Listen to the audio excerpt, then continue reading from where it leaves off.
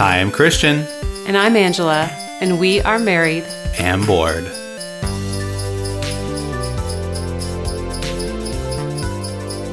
Ding dong jingle bells, Angela. Here we go. It's another week of holiday episodes. Yeah, welcome back, everybody, to a special holiday edition of the Married and Bored podcast. If you're new, welcome. Welcome. And if you're not, we are just trucking right along with our holiday special where for the past week, if you've noticed, we've released 5 episodes, which is wild. They're short, they're sweet. We're just hitting some of our favorite games that we've played over the years. A lot of them were acquired this year. Yes, that's true. And that we felt that we needed to talk about, but maybe didn't warrant a full episode of our regular show. So, and they all make great gifts. Yes, I was just going to say they all make great gifts.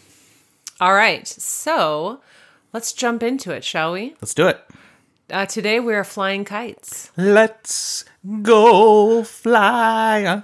Mary Poppins. That was very good. Thank you. Okay, let me tell you about Kites. Kites is a 2 to 6 player game. It is about 10 minutes long. Yes, you heard that correctly. 10 minutes. You don't often hear that in the board game world. I would say shorter than that, honestly. Yeah.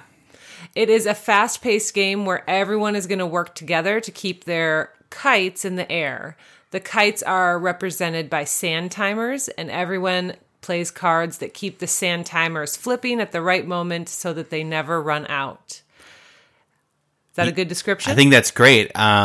The goal is to never run out of your sand timers. And you have 6 of them going at one time. Mm-hmm. And when you play a specific color from your hand of cards, you flip over that sand timer. Yes. Some of them have single colors. Some of them have double timers, double colors. So you flip both. Yeah, so you'd have to flip both of them. And all the timers are different lengths of time. Yeah, they're different speeds. So, like, if you play this game, that red timer, man, it's 30 seconds, and you're going to be wanting to flip that a lot. It flies by. Let's talk about what we love about it. Okay, what do you love about it? Well, I gotta say the pressure. You do feel the pressure. Just that feeling of like, don't let him run out. Let's go, guys. Yep. I love that feeling. I don't know if you've played the 5-minute games, like 5-Minute Marvel is the one we have. Yeah. That just reminds me of like the pressure situation of trying to get things done quickly. Although 5-Minute Marvel also has that time, not the time, but that soundtrack. Yes. That's just like doom, and it gets we like play with the app. Yeah, like so intense by the time it gets done. But yeah, there is a lot of pressure, and to even build the pressure as a part of the game mechanic, once the draw deck is empty, there's a white sand timer. Once the draw deck's empty, you cannot flip that white timer anymore. Yep. And so now then you have to run out of your hand. Yeah, and so the goal is to get everyone's cards played, so no cards in hand. And we've lost so many times to that that outcome where the deck is empty but our hands aren't empty and the white timer runs out. Yeah, or we get 2 turns away and the white timer times out. So it's true. It's pretty great. I love that it's cooperative.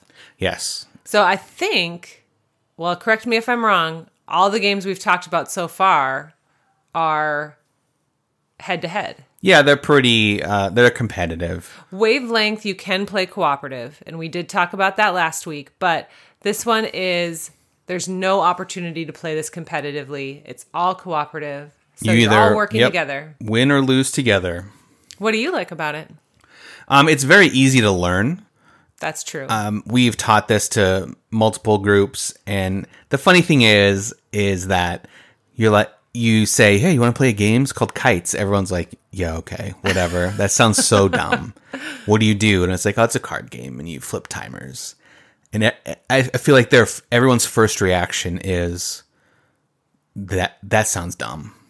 Or at least boring. Yeah. Yeah. I don't want to play a game about kites. I'd rather play a game about battling ancient Egypt warriors or something. It is not boring. We'll say that. No, and it's been a hit in our groups that we've played with, but that easy to learn because all you have to do is know colors. Yeah, and really. I feel like the box says ages 10 plus, and maybe that's just for like coordination skills, but I don't know. Our kids are not 10. Both of them are not 10, and this is well within their ability to learn. That's true. It's easy to learn. It's a little bit more difficult. Like the speed and the pressure gets to them a little bit. Yes, that's true. And there are modifiers that you can throw in there that make it even more difficult. So you can play with that modifiers. And there's one that's like a storm modifier where you have to say a storm is coming, and then nobody at the table is allowed to talk. Yes. Until that person's turn again. Right. Because you're allowed to say like, all right, I've got a lot of blue in my hand, so you don't have to turn. That's the airplane. But the storm is the one where it flips all the sand timers. Anyway, there's a whole bunch of, there's 3 different ways that you can manipulate the deck to make it harder, and then you can combine them. So you can put like 2 of them together or all 3. Yeah, I think we've done a couple games with all 3, and it was awful. Like it was just it's so hard. It was just chaos. And it's little, you guys. It's a little game, and you can fit it in a suitcase easily, or a duffel bag, or your car, whatever the season may bring. I feel like this one is a good one that I should keep at my desk at work. Oh yeah, for just like lunch break. Yeah, because we have a lunch break. Everyone's just kind of like eats in about 10 minutes, and then it's like, what's up? You want to go back to work? It's like, no. No, I don't. I sure don't. This is the type of game. It's a great filler game, or like, hey, we're waiting for that one person who's always late at game night. Like, let's play some kites. We all know who you are. Dan.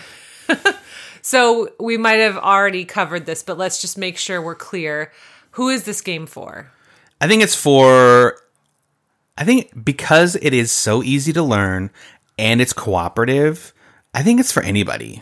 Yeah, I would say that's true, especially for people who don't play board games. Yeah, if you're familiar with card games, like Angela, you said that it was very what's the game? Spoons like. Yeah, like if people in your family like the reaction time, like Spoons is about reaction time, Slapjack is about reaction time. Yeah.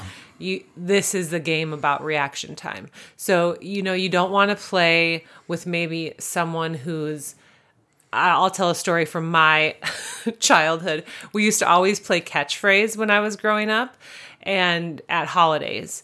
And my aunt, I can't picture her playing that game at all. Oh, well, that's why. Because every time she would get past it, and if you've played catchphrase, you know when your turn's coming. It's not a surprise.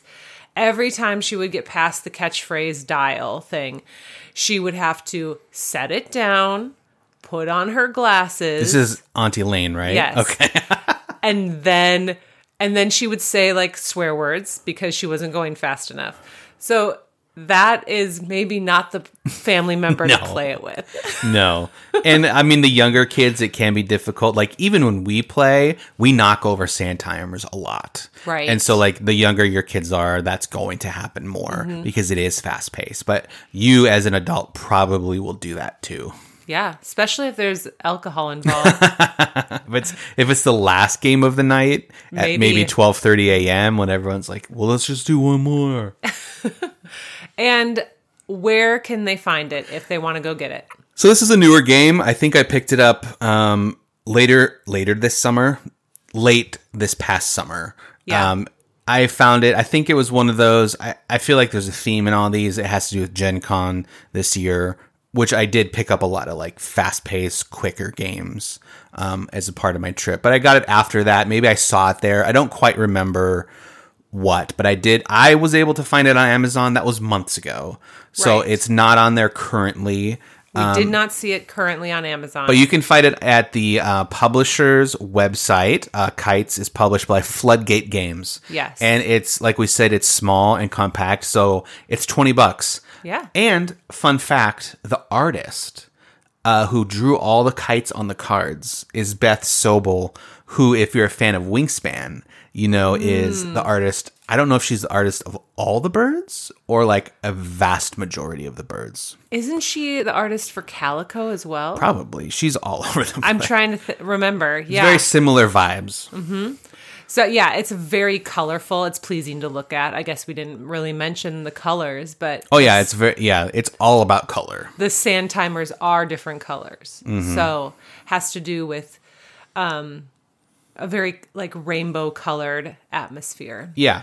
And if you can't find it on the website, hopefully your local game store has it. Yes. It's hit and miss because it is kind of like newer and hitting major release right now. So if you can find it before Christmas and you need that card game-ish game to give to somebody, and if you have a gamer in your life, it's a good stocking stuffer too. That's true. Because of the size. That's very true. And you have to have like a pretty large stocking. Okay. So continuing in our tradition to end these holiday episodes, we are asking each other some Christmas or winter or holiday themed questions. So do you want to ask me or should I ask you? No, take it away. Okay. I'm going to switch it up. Okay.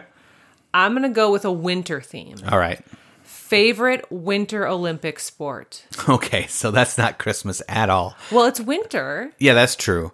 I like the Winter Olympics a lot because you get to see sports that are unique. It's not like downhill skiing is on every weekend like a football game or basketball. Sure. So when it's on, I consume so much Winter Olympics.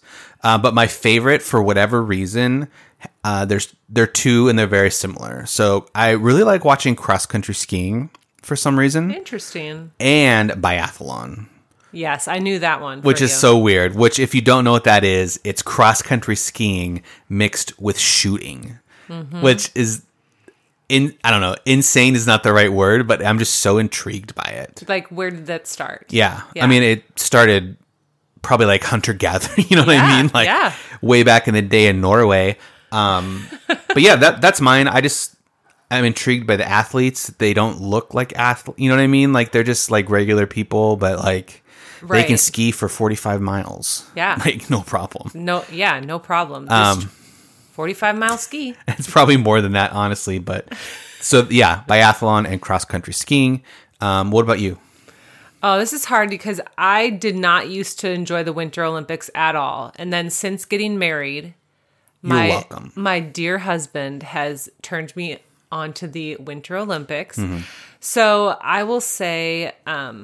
I'll always have a soft spot in my heart for the bobsled because of cool runnings. Cool runnings. Yeah, I think anybody who's 30 to 45 years old would agree. But I was going to say that I enjoy figure skating.